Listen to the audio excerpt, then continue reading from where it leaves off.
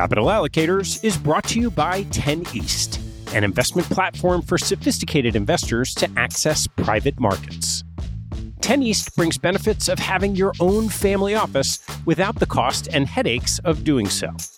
It's founded and led by Michael LaFell, former Deputy Executive Managing Member of Davidson Kempner. Michael and his investment team offer members the opportunity to co-invest by offering at their discretion. Michael and his team source, diligence, and commit material personal capital to each investment. The opportunities shared on the 10 East platform offer exposure to private credit, real estate, niche venture and private equity, and other idiosyncratic investments that typically aren't available through traditional channels. The principals have over a decade track record of investing in these types of exposures across more than 350 transactions. Post-investment, the 10 East team conducts ongoing monitoring and reporting, just as you'd expect from an institutional investment organization. I've known Michael for about a decade, and after becoming impressed by the quality of 10 East offerings, its research process, and high-quality investment team, I became an advisor to the organization and investor in multiple offerings. You can learn more and join me as a member at 10east.co. That's the number 10, east.co. Capital Allocators is brought to you by SRS Acquiom. Since 2007, SRS Acquiom has been obsessed with a single purpose: to simplify the administration of M&A deals so that deal parties and their advisors can focus on bigger issues.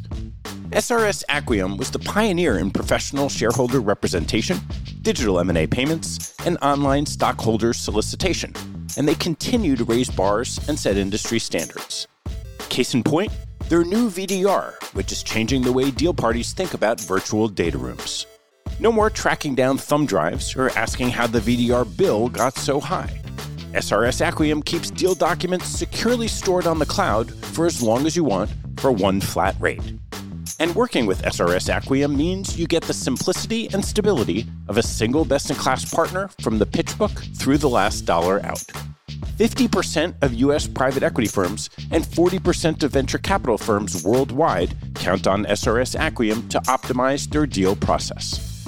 To learn more about how SRS Acquiom is simply the smartest way to run a deal, head to srsacquiom.com. That's srsacquiom.com.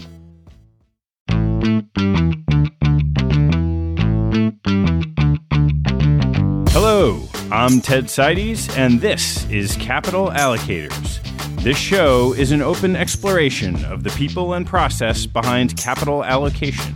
Through conversations with leaders in the money game, we learn how these holders of the keys to the kingdom allocate their time and their capital. You can keep up to date by visiting capitalallocatorspodcast.com. My guest on today's show is Sarah Williamson, the CEO of FCLT Global, a nonprofit consortium of large asset managers, allocators, and corporations dedicated to encouraging long-term behavior in business and investment decision-making. FCLT Global conducts research, convenes business leaders, develops actionable tools, and generates broad awareness of ways in which a longer-term focus can increase innovation, economic growth, and future savings. Prior to joining FCLT Global in 2016, Sarah spent 21 years at Wellington Management Company, where she was most recently a partner and director of alternative investments. She started her career at Goldman Sachs and had stints at the U.S. Department of State and McKinsey before joining Wellington. Our conversation begins with Sarah's career and turns to FCLT Global. We talk about the potential for improvements at public companies, including quarterly guidance, executive compensation, capital allocation, and board dynamics, and then discuss the potential for improvement at money management organizations, including fee structures, setting expectations, reporting returns, and governance. Lastly, we hear about FCLT Global's new research initiatives. I'm pulling for Sarah and FCLT. If their work bears fruit, we will all be better off, and most importantly, so will our clients. Please enjoy my conversation with Sarah Williamson. Sarah, thanks so much for joining me. It's my pleasure. Thank you. I'm excited to have this conversation. As always, I love starting with someone's history. So why don't you dive right in? All right. I'll give you a little bit of history. I've been in the investment business for a long time, but I grew up in a very academic family. Nobody in my family is in business for several generations. What'd your folks do?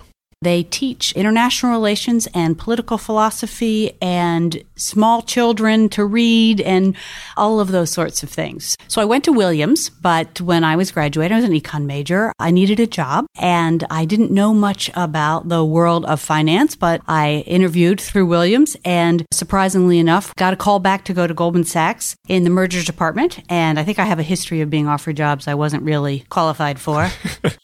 That was one where I remember they're asking me, the classic, what's your weakness? And I actually said, well, I've never taken an accounting course. And they were quite surprised that, first of all, that was true and that I admitted it. But I went to Goldman Sachs. I worked in the mergers department, and that was the early 80s. So it was an interesting place at that time. It was a bit of a locker room. But I did that for a year in New York and then a year in London. I was young when I graduated from college, so I had gotten into business school and I was planning to go, but I thought about doing what today we might call a gap year. And so I went to John Whitehead, who at the time was co-chairman of Goldman Sachs, to ask him for some career advice, which seemed like a logical thing to do for a 21-year-old.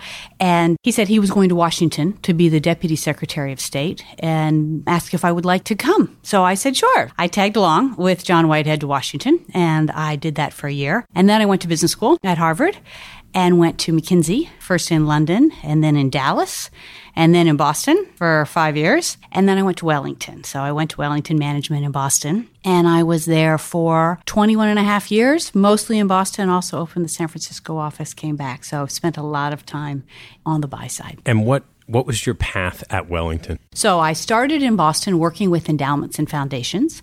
Again, I don't think I was qualified for that job either, but I had known some people who had moved from McKinsey to Wellington.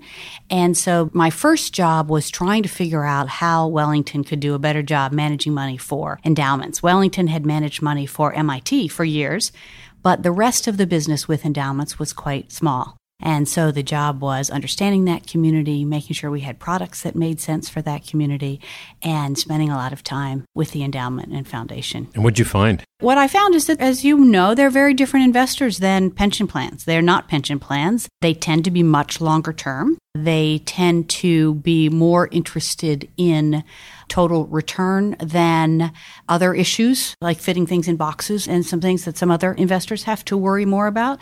And they tended to be some of the most sophisticated and interesting and challenging clients. So they were often on the leading edge, which was always fun. And were you able to take what existed at Wellington and either change it or change a product to address that group of potential investors? Yes, yeah. So, for example, at that time, Wellington had a very strong energy team for years, managed a lot of energy money for years. Ernst von Metsch, right? Ernst von Metsch, yes, exactly, in the public markets. And there were a number of endowments, particularly then, that were trying to figure out inflation hedges. And so energy is a logical inflation hedge in a lot of ways, and that made sense. But then that also then transformed into broader inflation hedge products. And that was something that, particularly at that time, the endowment community was particularly interested in. Most of the other parts of the investing world were not. So that was an example of trying to take the pieces of the puzzle and put them together in a different way. And how did your career trajectory evolve from there at Wellington? So I started in Boston. I was there for a couple of years, and then I ended up going to San Francisco. And that was one of those sort of serendipitous things where my husband was offered a job in San Francisco. He's a private equity investor. And so I went to Wellington and said, we really need a West Coast office, don't we? Because we did not have one at the time. And after a number of conversations, it was agreed that we did. And so I went to San Francisco and I stayed there for 7 years. That role was leading the growth of the business on the West Coast, trying to understand a very different investment community, connecting Wellington, which particularly at that time, it was global, but it was very Boston-based, connecting that more to the West Coast. And obviously there were very strong firms on the West Coast like Capital and others out there already. What did you learn about investing from your time at Wellington? So I think that the first thing I've learned is that investing has changed a lot over that time. So from the time I started, which was the early 90s, until now, obviously the investment world has changed. Back then, we could know information that other people didn't know. We could talk to companies and they would really tell us what they were thinking. That was before Rule FD. There were plenty parts of the market, just to pick on energy. One of Ernst's saying was, if you show up in Houston in August and Calgary in January, it's amazing what you learn. And that was true. So you could really know some things that others didn't know. I think that's really not true anymore. It's just much, much harder to have an information edge. You can have an analytical edge, but not an information edge. And I think that the way that investing has evolved, obviously, is much more quantitatively driven, much more data driven. At least in those early days, it was really fundamental research in the classic sense of the word. Yeah. And Wellington, I think maybe people don't know this, but has always managed a lot of Vanguard's active money. So when you take that lens and say, fundamental research used to have an edge, today it's more data, there's obviously a lot of money flowing into the passive side of Vanguard. Where do you come out on active versus passive? So I like to think it's not active versus passive as much as there's really a spectrum of investing. One of the things that's interesting about investing is, we've all been doing this for a long time. We've learned a lot about it, and no one's agreed on the right way to do it. Like if you talk to surgeons, there's a right way to do heart surgery. Now, there may be a little bit of variation around it, and some people may do it better, but people aren't doing it totally the other way, right? It's been proven which one is better. That's not the case in investing. So the way that I think about it is there's pure passive. There's sort of enhanced index.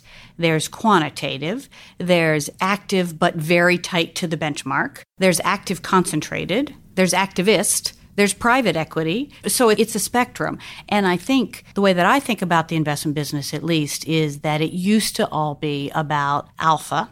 You could harvest alpha. There was alpha sitting out there that you could go pick up because a lot of players in the market were not as sophisticated. They weren't as expert, which is, of course, no longer the case. So as I think about it going forward, it's really asking investment managers, what are they going to get paid for? And there are a lot of things you can get paid for in investing. One is risk transfer. Maybe I have a different risk profile than you do, right? I can write an option, that you want to buy. There's sort of the risk transfer. There's solving the client's problem. Usually the client's problem, or usually an asset owner's problem, is not beat a benchmark by 100 basis points. Usually it's pay a liability in the future or provide spending but also retain the principal. It's something that's more complicated. So how do you figure that out? Clearly, there is alpha to be gained if you can, but then there's also the beta or the underlying value of the companies. And I think that increasingly, particularly big investors, recognize that the money that they're going to make is not necessarily by harvesting alpha and beating the other guy. It's by having the economic value of those companies actually grow and generate revenues and innovation and jobs and long-term shareholder value, which is then how they're actually going to pay their liabilities in the future. That seems like a nice segue to talk about what you've been doing since you left Wellington. So before we get there, what was the rationale after 21 years? It's a lifetime by some stretch, but you're still quite young. So what was the decision process to leave? So I loved Wellington. I had no plans to leave Wellington. I think it's a wonderful place. I was very lucky to be there and be a partner there for a long time. But I met Mark Wiseman, who at the time ran the Canada Pension Plan, and Larry Fink, who runs BlackRock, and Dominic Barton, who runs or ran until just recently McKinsey. They had this idea, this was their idea, about what is wrong with capital markets. What's wrong with capital markets is that if we take a step back and say, why do we have capital markets in the first place? The reason we have capital markets is that we have savers who have a long-term need to generate money. They don't need the money right now, but they need to put it somewhere. Usually they're saving for a long-term goal, such as their retirement or the next generation or future students of the school or whatever it is. So they have a need to generate return over long periods of time. At the other end of the spectrum, you have management teams who have an idea. They want to enter a new market or build a new product or create something. And usually those are also long-term ideas. Those take a while to come to fruition. So long-term needs to deploy capital, long-term needs to use capital. Makes perfect sense. You put them together. The challenge is that the way that those get put together is through our capital markets. So typically what happens is that money goes from a saver to a big asset owner, like a pension plan or an endowment or a sovereign wealth fund, to an asset manager, through the publicly traded capital markets into a publicly listed company. In that process, that long-term goal on both ends really gets lost, and it gets very, very short-term. And I had seen this as a participant in the markets for many years. We all feel this if we're investing. I've also spent a lot of time in investment committees. You're always trading off the long-term, short-term. And I think that our system has really, the balance is important between the two, and the balance has shifted towards the short term. So I was intrigued with this idea. They had this idea. They had set up essentially a consortium. They'd been doing a lot of work on this topic, but sort of off the side of the desks. And they had decided to go out and look for a full-time CEO to actually establish an organization to work on this. I really like them as people. I was intrigued by the idea. It was an idea that resonated with me, having been in the markets. And I think it's an idea that we can actually solve in some ways. That we created these things, so we can fix them. It's not world peace. We're not doing something that's impossible. We're trying to fix capital markets. That's a pretty big ask, but it's something we've created. So I was intrigued enough to decide to walk out of Wellington after all those years and go lead this. And so when did you start? 2 years ago, July 1st of 2016. And the concept is great. Mm-hmm. What do you do? Yes. So we're really thinking about it in three ways. The first is, can you quantify the problem? Is this a big problem? Is this just an annoyance, or is this actually a real problem? Is it a quantifiable problem? And so the first question is, how big is this? And so with McKinsey, we've done a lot of work, and we can go into it more detail, but sort of the punchline is, if you look at how long-term companies have behaved, long-term companies on a number of financial metrics, versus how short-term companies have behaved, what you see is that long-term companies outperform in terms of revenue, profitability, share appreciation, job creation, all the things that you would look at over any reasonable period of time. But in the crisis, you could see that they got punished much more harshly than short-term companies. So managers are not wrong when they say, I want to be long-term, but I feel this pressure. So what we see is long-term companies outperform short-term companies over any long-term period of time, but it's challenging. And to put some metrics on it, in the United States over the decade leading up to 2016, if the short-term companies in this country, and I know this is a big if the short-term companies in this country had been able to behave like the long-term countries, they would have created $1 trillion of additional asset wealth and 5 million more jobs. And so think of all the things that would be different if we had done that. So it's a big issue. And so even if we can move this dial a little bit, it has the potential to have a big impact. So let's unpack that a little bit. What's a long-term company and what's a short-term company? So typically what you see is that long-term companies continue to invest through cycles. So if you look at R&D as an example, and if you look at short-term company versus a long-term company, a longer-term company will continue to invest through that, whereas a short-term company, knowing that they're going to miss their earnings because markets are bad, they will pull back on that. And so then, of course, they have to restart. And so you see the difference in how that pays off. And usually the long-term companies are the ones that are doing things like building earnings, not just EPS. So if you look at sort of EPS relative to change in earnings, which usually means you're changing your shares around. If you look at R&D or other sorts of CapEx, if you look at accruals versus revenues. So if you look at companies that are willing to miss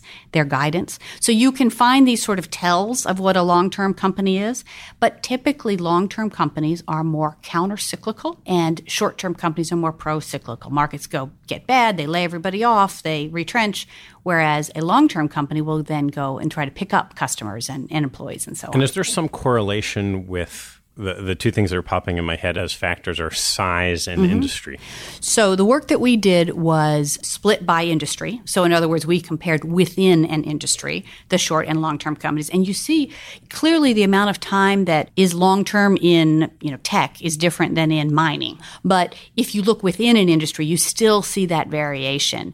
And in terms of size, the size isn't really the factor. What tends to be one of the drivers is how strong a company is, which may or may not have to do with size. But if a company is a going concern and expects to be a going concern for long periods of time, then obviously they can behave more long-term. If a company gets to the point where they're more distressed and they feel like they've got to sort of live to fight another day, then naturally they will. Is that tied to the right-hand side of the balance sheet? A lot of it is. Yeah, a lot of it is. So that's the first. We've now quantified that we can do better. We can do better, right? So how do we do better, right? Our theory of change, at least, is that for companies, it's very clear long-term companies do better. For investors, the same is true. There's very good evidence that long-term investors do better than short-term investors. What's interesting about this long-term issue is it's in people's own self-interest. We're not asking somebody to do something that's not in their interest. So most investors and companies say, well, I want to be long-term, but I'm getting pressure from the other guys.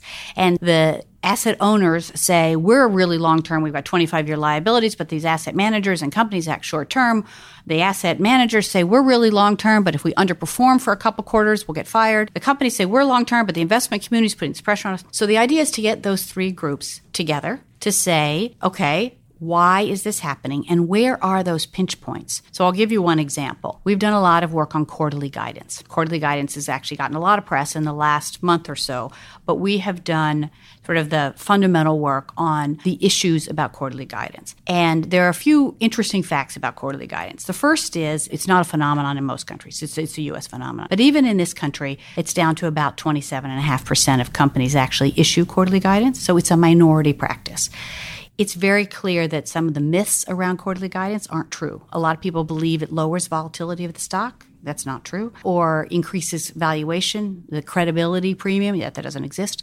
And so some of the myths about why to do quarterly guidance don't exist. But the problems that quarterly guidance causes are very clear. So quarterly guidance has a feedback loop to the management team, and they will often cut R&D, cut human capital, things that can be cut in order to hit it. And giving quarterly guidance also attracts short-term shareholders. If you give people short-term numbers to play, they will play them, right? So quarterly guidance is one of these things where by doing deep research and actually unpacking some of these myths, looking at the data in conjunction with some people from Harvard Business School and others, we've been able to show that. And then that, I think, has entered the consciousness, the public consciousness of quarterly guidance is a bad practice, and we shouldn't be giving quarterly guidance. Not quarterly reporting, which is historic reporting of facts, and not even annual guidance, which is longer term. But this short-term quarterly guidance is a real negative. And we're probably in the first or second inning of some influential business executives saying the same thing. Mm-hmm. How do you get the message out? So we've done it in a couple of ways. One is it's very helpful to us. So we have a great board and group of supporters. I should start with that. So our board is made up of leaders of some of the most well-respected companies like Unilever or Dow, asset owners like CPBIB or GIC, or asset managers, people, BlackRock and many others. So one is by having a group of well-respected people sort of support this, get the message out. Another is by having that influence more broadly. So the Business Roundtable published some things about quarterly guidance earlier this year, just a few months ago. That was very helpful. We obviously have a lot of overlap with the Business Roundtable, so having organizations like that. And then on that one in particular, the National Investor Relations Institute, which is sort of the group that covers investor relations people, has also changed their policy on quarterly guidance. Of course, they made their own decisions, but our work went into that. That is how we get that message out. And we're all about change, right? We're trying to move the dial on capital. We're not a think tank. Mark Wiseman likes to say we're a do tank, not a think tank. So we're not interested in having research that sits on a shelf. We're interested in moving capital. And so how do we do that? Part of that is by having big backers. And so I'm envisioning, we drop quarterly guidance. We're just going to give annual guidance every quarter. Yes, that's cheating. But like the annual guidance that's updated every quarter is quarterly guidance. There is some of that, but it's not about giving less information. It's really about changing to the information that is important. So what do investors care about? What they care about is where is a company going over the long run? What is its strategy? Or to use Larry's words, what is its purpose first? Then what's its strategy? And then really, what are the indicators of whether it's making progress or not? In every business, there's some indicator. Is it patents that have been received? Or is it number of customers through the door? Whatever it is, there are real indicators that the management team, of course, watches that are leading indicators. And then how does that translate into the actual financials? The EPS on a quarterly basis is very much a trailing number. It is a outcome. What really matters for investors is what's going to happen next. And so it's instead focusing on what's our strategic roadmap, where are we going, how do we measure if we're on track. And then the quarterly guidance clearly over time has worked its way into perceptions that meeting guidance improves the stock price. and stock price is tied to compensation plans. How have you thought about compensation corporate executives? So we haven't done deep work on compensation yet, but I will tell you, a couple of interesting things. The first is we've done some work with George Serafim at Harvard Business School, who you may know, who's done a lot of work in this area, who's terrific. And one of the things that's very clear is that executives that have longer dated compensation act in a longer-term way. Now, this should not be a surprise to anybody. We think a lot of the problems around short-termism have to do with incentives. If you pay people to be short-term, they will. It's sort of habits. We've got all these strange habits that have built up in the capital markets. And then also some of these behavioral finance mistakes that we all know about. But if you pay someone to be short-term, they will be. So their numbers show that that's very clear. The longer compensation leads to longer-term behavior. But that the average duration of CEO compensation, realized duration in this country, is about a year and a half. So if you're paying somebody on about a year and a half, you kind of expect them to act in that time frame. That shouldn't be a real surprise to anybody. And part of that comes back to the board, which is another thing we're working on. And presumably that flows its way into how they make capital allocation decisions as well. It does. Is there research on the capital allocation process? You mentioned it in terms of dividing up long-term and short-term companies. So we're still working on that, but there's two problems with the capital allocation process. One is how capital is actually allocated within a firm, and that's very important. And then the other part is how that capital allocation process is explained to their investors. Investors are typically somewhat cynical and know that the management teams come and say, oh, we've got all these wonderful plans. But many management teams haven't done a great job of saying, well, over history, we've invested like this, and here's how it's paid off. And so they, having built a track record of being good capital allocators, and because CEO turnover is fairly high, it's easy to say, well, the last guy screwed that up, but, I've got a great plan. So I think both of those sides are important. But I'll give you a quick story. I won't attribute it. What I was speaking with somebody from one of our members who was talking about their own capital allocation process. And he said they look at everything over 3 years. So I said, well, what if you've got, pretend you've got a hypothetical project and it looks like a 5-year zero coupon bond, okay? You're going to get 0, 0, 0, 0. And then in year 5, you're going to get a return that's twice your hurdle rate. Will you do that? I'm not sure we could do that. That is the problem. That makes no sense. If that were your money, you would do that in a minute. So there are issues there, and we're beginning to unpack those.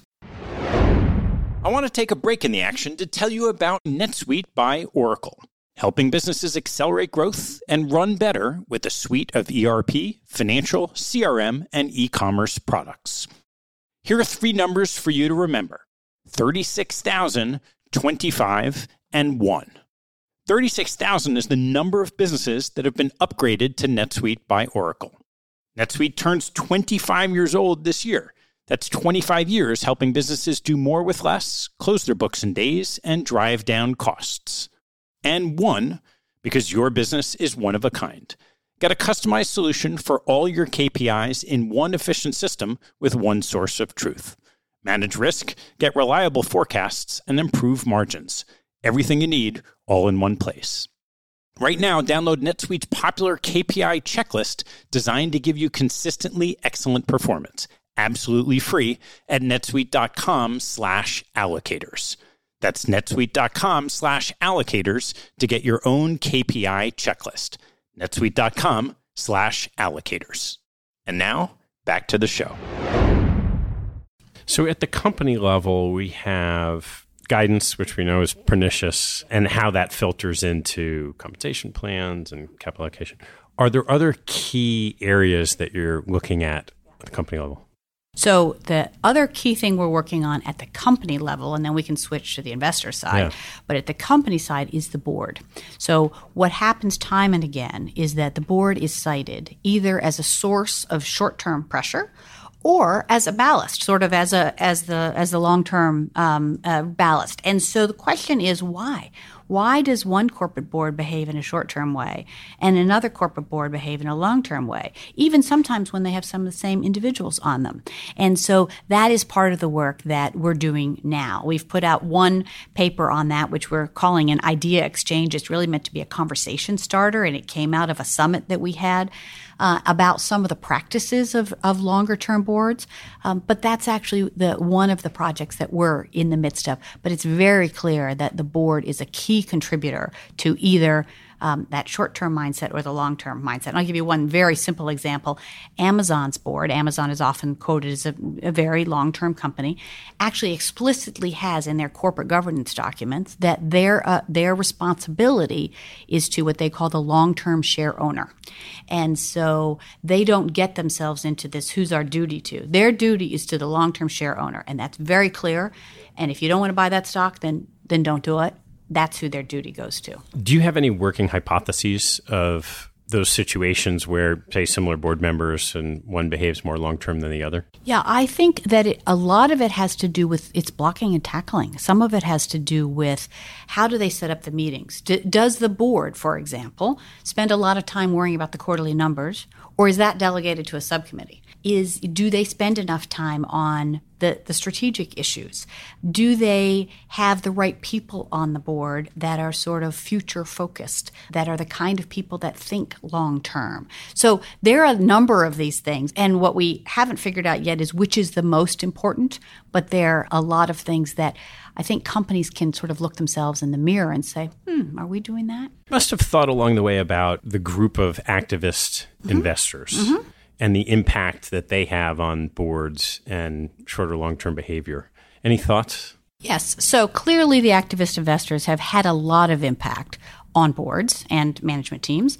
They've had impact where they've been involved, and they've had impact where they haven't even been involved because people know they might be involved.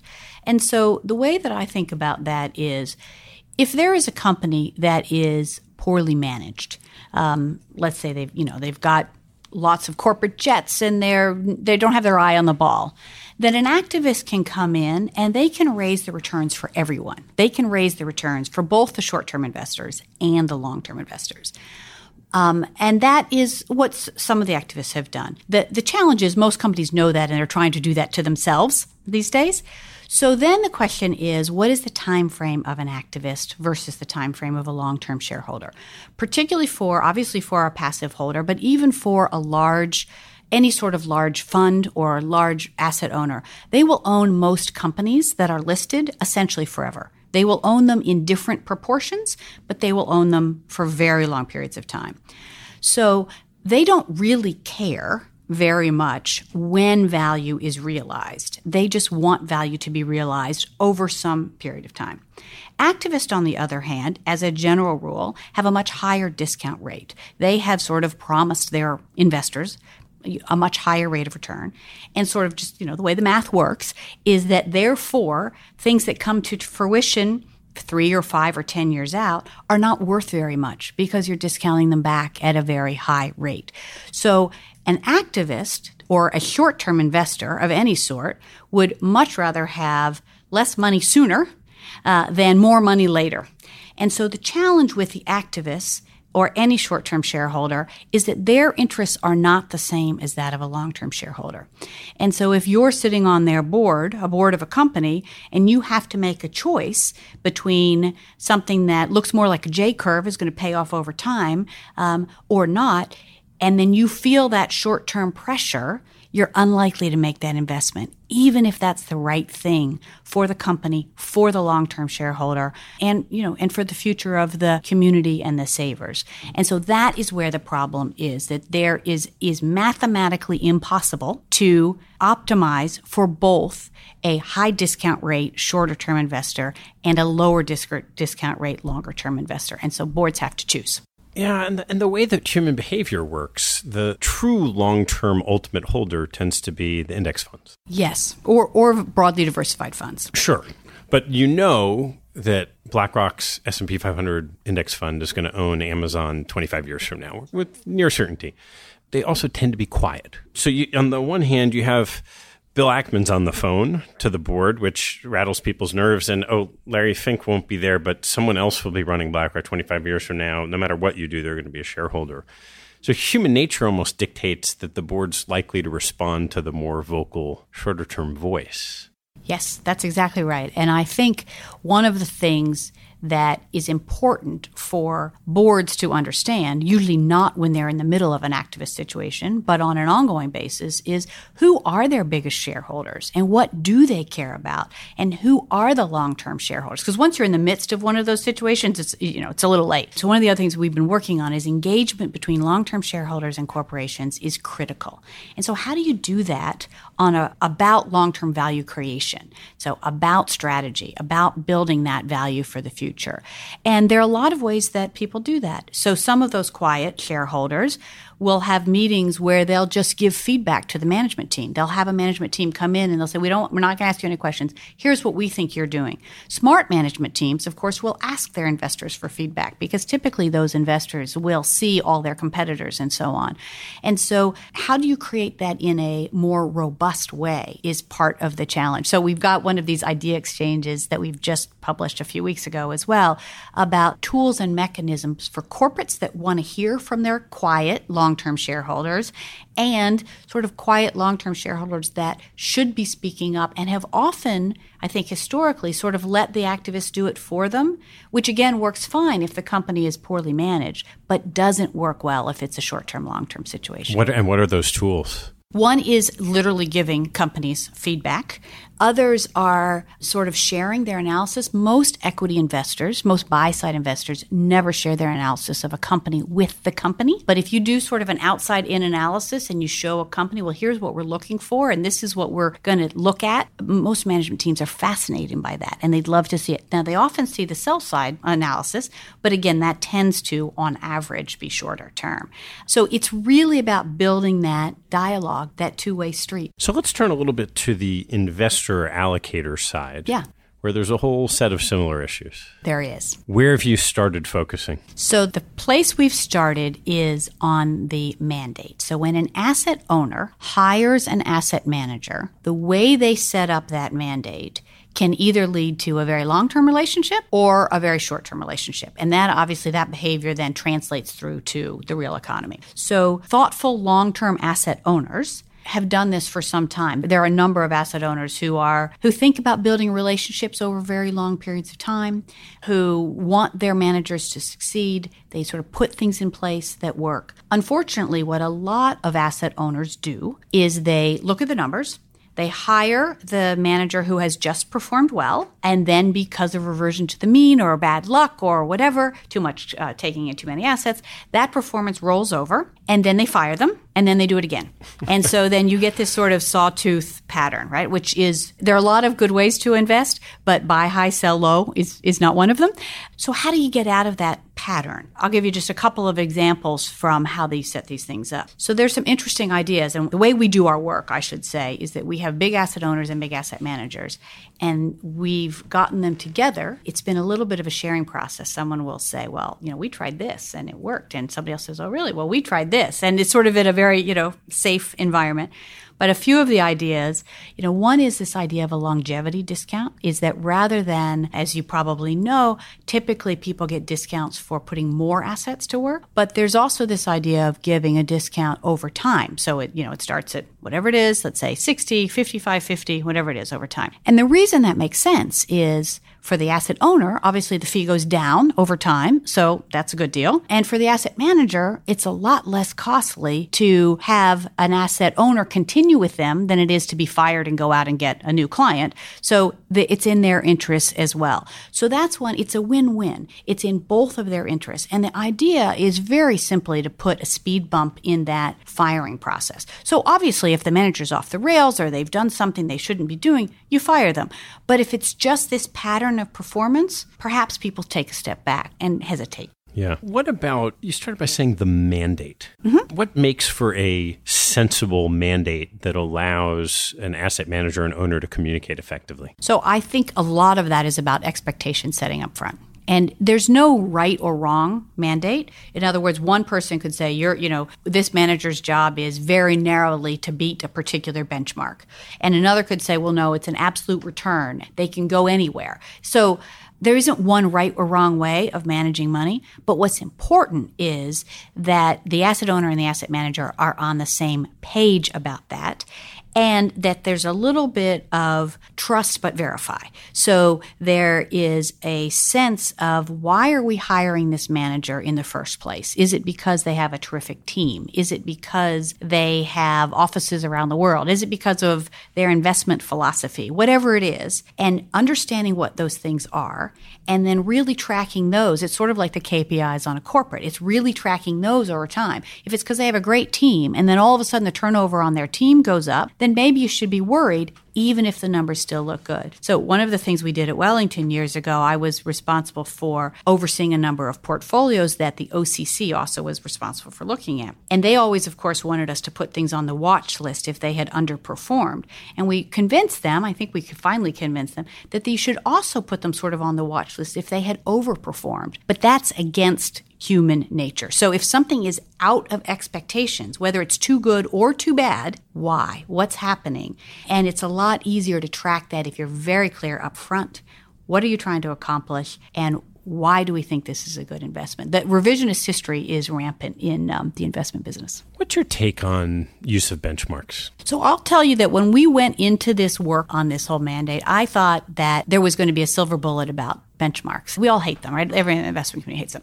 That there must be some better way. And I'm not sure that there is, because the thing with a benchmark is it's a communication tool. And there are times when managers don't perform or go way off of where they're supposed to be, way out of their mandate. And so there has to be a communication device.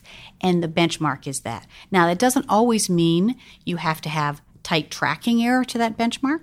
It doesn't always mean you pay somebody against that benchmark, but I think having a clear set of communication tools in the investment business usually includes a benchmark. And are there other mechanisms on fees that you've thought of in addition to this sort of loyalty discount? Well, clearly, performance-based fees that are back-ended. There's a lot of behavioral work that says that something that is escrowed is longer term than something that's a clawback. We have this loss aversion, right? So sometimes people have these fees and there's a clawback. If you then underperform, it doesn't really work with our brains very well. So something where you actually don't receive the fee until longer periods of time is clearly very helpful. So what I have found in the investment business is that most investors are really trying to do the right thing. They're trying to perform. And so most people are not gaming a fee, but you have to think about what the incentive is, because that is human nature. You also have to think about the way things are presented. So sometimes investors complain that their LPs are very short term or their clients are very short term, but then you read their investment letter and it starts with, "Dear investor, this quarter we returned 7.2% versus well, of course they're short term. You just told them to be." So one of the other things that sounds very simple, but that a number of our members and others are doing now, is that typically the way investment reports work is they show you return versus a benchmark, quarter, year to date, last 12 months, 1 year, 3 year, 5, and we're actually flipping it. And so you start with the number that actually matters. Maybe it's the 7-year number. And it really reframes the mind. And it really gets people starting to focus on those long-term timeframes. So a lot of this is not changing the world in a top-down way. It's poking and tweaking and recognizing our own biases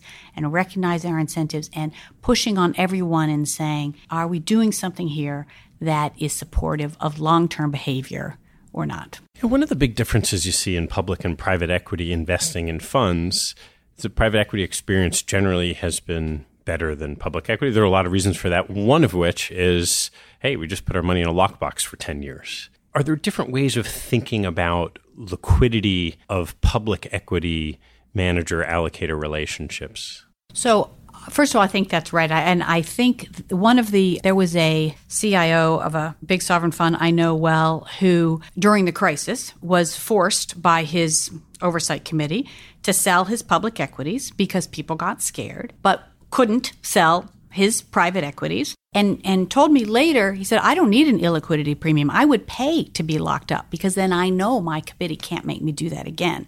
And so I think you've got this very strange situation where what we were all taught in school is there's an illiquidity premium, but maybe not. So humans make bad decisions about time, and we particularly make bad decisions when we're scared. And so one of the other things that we've been working on is what we're calling a risk conversation guide, which is because what normally happens is you have some sort of investment committee, board, oversight group, and they speak one language, and then the investment and risk professionals come in and they speak another. We love VAR and VOL and all these things, and you have this conversation, but both sides don't really quite understand the other. Then something happens, a bump in the markets, and there wasn't a strong understanding there. So then people get very short term, right? And then they want to sell, and then they put that pressure on selling usually the thing that's liquid, which is usually public equities. So part of the question is, how can you cut that off up front? How can you have a better understanding?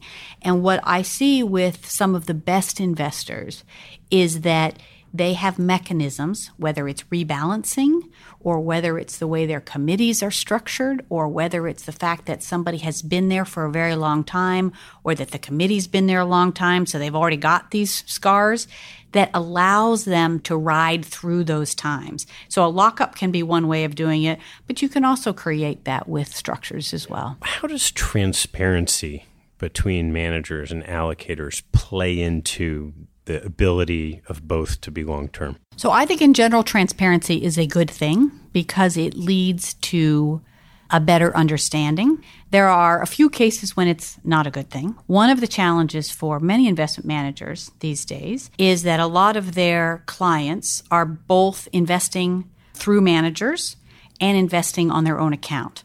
And so investment managers rationally sometimes can be scared of showing their positions to some, you have $100 million with somebody, but there's $100 billion behind it, right? That can be scary. So I think that comes back to the trust.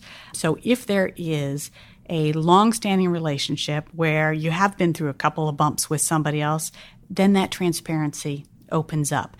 If it's transparency either to front run you, follow you, gotcha, that's not going to help anybody. If you imagine a world 10 or 20 years from now where you've been successful and there's a meaningful shift in the amount of capital that is in the hands of, let's just call it, more long-term investments, relative to the asset management universe today, who are the winners and who are the losers in market share? Well, I would start with that I think the winners are the savers at the end of the day. Because remember, let's take a step back, right? The goal of this is to benefit savers who will be old at some point and need to be supported. And we all know we've got a massive time bomb in terms of our pension system. So to be successful, what we hope would happen is that those savers live better in their retirement, or that next generation has a better standard of living. And that at the other end of that investment value chain, they're communities, they're real people. They're people who have a job, who wouldn't have a job, or have a product that, or a medicine or whatever it is that wouldn't have otherwise been developed. And so, we're a nonprofit, we're a 501c3. So that is the ultimate goal, is to improve life for the savers and the communities. In terms of market share, one of the things that I find fascinating about the investment business is that there are always smart people trying to figure out, the angle. So if we get more indexed, then theoretically, at least, those active players who are left will make more money. And there should be some balance at some point there. So it's hard for me to predict who a winner from a market share would be, but I think that the goal is that the savers and the communities are the winners. Yeah. And how different is this in the U.S. from the rest of the world? So I think that the humans are fundamentally pretty similar around the world. There are some things that are different here, quarterly guidance, for example. But this idea of the long-term, short-term trade-off is inherent everywhere. And there are some cultures that are more long-term in their corporate structures because they tend to be more family-oriented. Family companies, as a general rule, may have other issues, but they tend to be very long-term. And partly that's because they can sort of envision the little, the grandbaby that they're doing it for. It's real. So some cultures are longer-term in that way. Some cultures don't tolerate failure very well. And so if somebody takes a risk, and we all know in the investment world, a lot of risks don't pay off, there are places where that's not tolerated. And so they tend to be very short-term in terms of investing. Now, we certainly haven't cornered the market on being short-term, but there's no culture that I've seen yet that doesn't have some of these short-term behavioral issues. So what are your next set of either tools or initiatives to promote this going forward? So I think that the big ones that we're working on right now, one is this more deep work on investment risk. And there are a lot of people who've thought a lot about investment risk, but it's this sort of the interaction of investment risk and real people, particularly when it's not their money and particularly over time. So how do you, those time trade-offs, those communication trade-offs, I think that's really fundamental. The goal, as one of our board members likes to say, the goal is excellent long-term performance with reasonable short-term performance. So what's the definition of reasonable, and how do you make sure, because if you get taken out in the meantime, it doesn't matter, right? And is that risk piece that and you're that's that risk on? piece. So that's, I think, a very... So what do you do with that concept? So what we do with all of our research is we develop it with our members. So we have 40 members now around the world, asset owners, asset managers, and corporations. And we sort of do the academic research. We do all the homework. We bring people together and really test it to be sure it's practical. And then we treat our members a little bit as a test kitchen. They take something off and they try it. And they'll come back and say, oh, that worked, but that one didn't. And then we refine it. And then we make it all public. So we are, as I said, we're a nonprofit. So all of that is available on our website when it gets to be at that point. So the idea is that by definition, our members are not typical. They tend to be big, global, sophisticated organizations. But the goal is to create things that benefit people more broadly. So risk is one. Boards, an important one. We talked about that some. This whole engagement between investors and corporations is a critical one.